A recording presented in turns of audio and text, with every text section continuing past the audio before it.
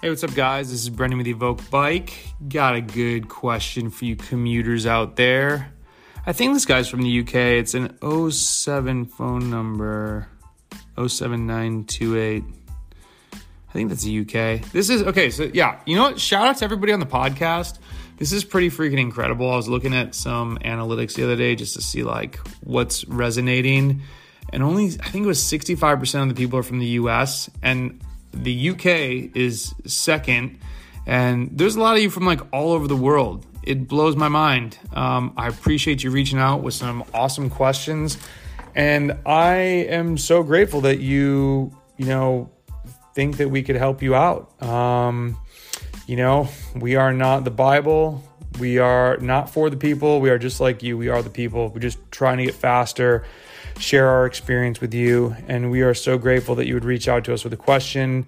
Those of you that have been taking advantage of the power file analysis with Alex and Josh are doing a lot of them. Craig and Patrick's really taking on more of the higher level athletes right now. So we're just pumped to be in the cycling world with you. And so thank you for all of your contributions. Like this one, a commuter question. Hey, Brendan, I've been enjoying your podcast, and I wonder if I could ask a question about incorporating commuting into the training. If you answered this before, let me know, and I'll go find it. I think I may have a long time ago, but it was actually about how to ride with your girlfriend, which was quite an awesome question.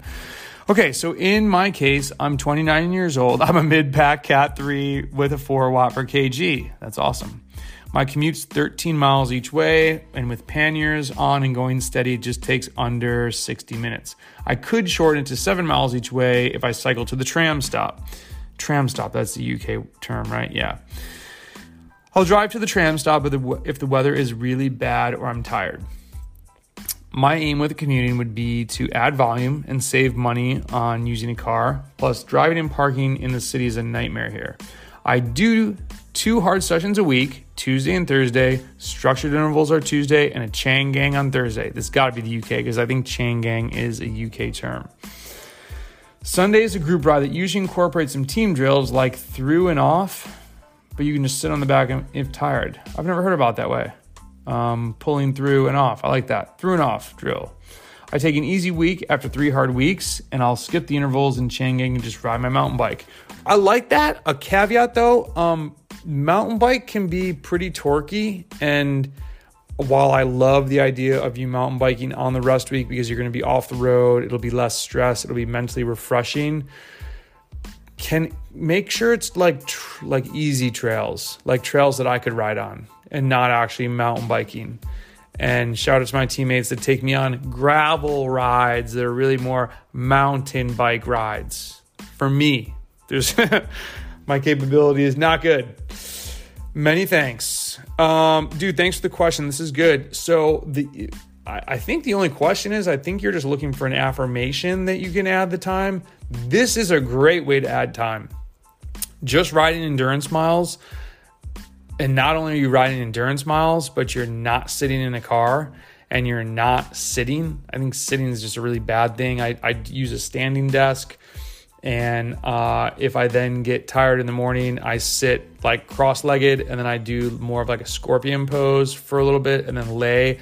I know that you're not supposed to lay a long time at the computer because of your neck, but just like everything, I usually kind of circulate from standing desk to sitting cross-legged, or I'll like make a V with my legs to sort of stretch the, adductors, and then do a little cross-leg sitting, and then I'm minimally in a chair. And so 100%. And if you're adding 2 hours, my only question is, if you work 5 days a week, then that's adding 10 hours. And then, so 10 hours during the week of endurance, which would be super boss. And then let's say your intervals are 90 minutes and the chain gang's probably 90 minutes. That's 3 hours. So 13 hours. I mean, 14, 15, 16. Even if you only did 2 hour rides on the weekends, that's 17 hours. Like, dude, you could crush a 20-hour week, and it would be a 20-hour week the right way. Like, not a ton of intensity. If people have been following my training on Strava, you probably saw that like I'm riding a little bit less hard than I usually used to. My coach Tom does things a little bit differently, and I'm excited about it. I always like learning new methods. I always like talking to other coaches. It's why I try to get other coaches on here so we can discuss stuff. We really don't have any secrets to training. We share everything. I completely understand that other coaches are not that way, and they want to guard their, I don't want to sound like I'm mocking them, like their secrets or their tools of the trade. I just personally look at this differently. There's enough cyclists that want to get faster that if you're a good coach and you support your athletes, you'll have plenty of athletes there. I think us all sharing knowledge and how we coach people is only going to make the sport better. And even though this podcast is not just in the U.S., I think we need it in the U.S. We don't have, cycling's not a dominant sport. The more people we get involved, the better. And it's just super rewarding to see somebody love cycling. But I digress, as often in these podcasts. And, I've even thought of sometimes I like the 8 to 10 minute podcast. I want these to be like quick hitting things that you can you're in between sales calls in the car and you just want to get a little tip.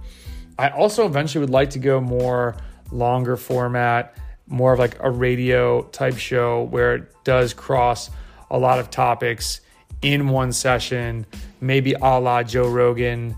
I don't know if we'll go 3.5 hours, but an hour-long podcast.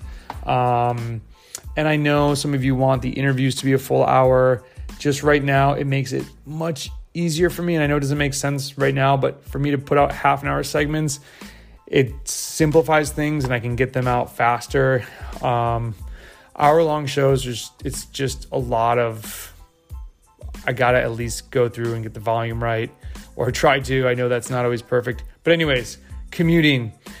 Yes, do this. I love it. My only other question is, what are your current hours? Like if you've only been riding 10 hours and now we're going to go to 20, that's a little much. Maybe commute 2 times a week and then 3 times a week and then 5 times a week. But other than that, adding endurance is awesome. That's what we all should strive to do. Adding endurance miles, not intensity.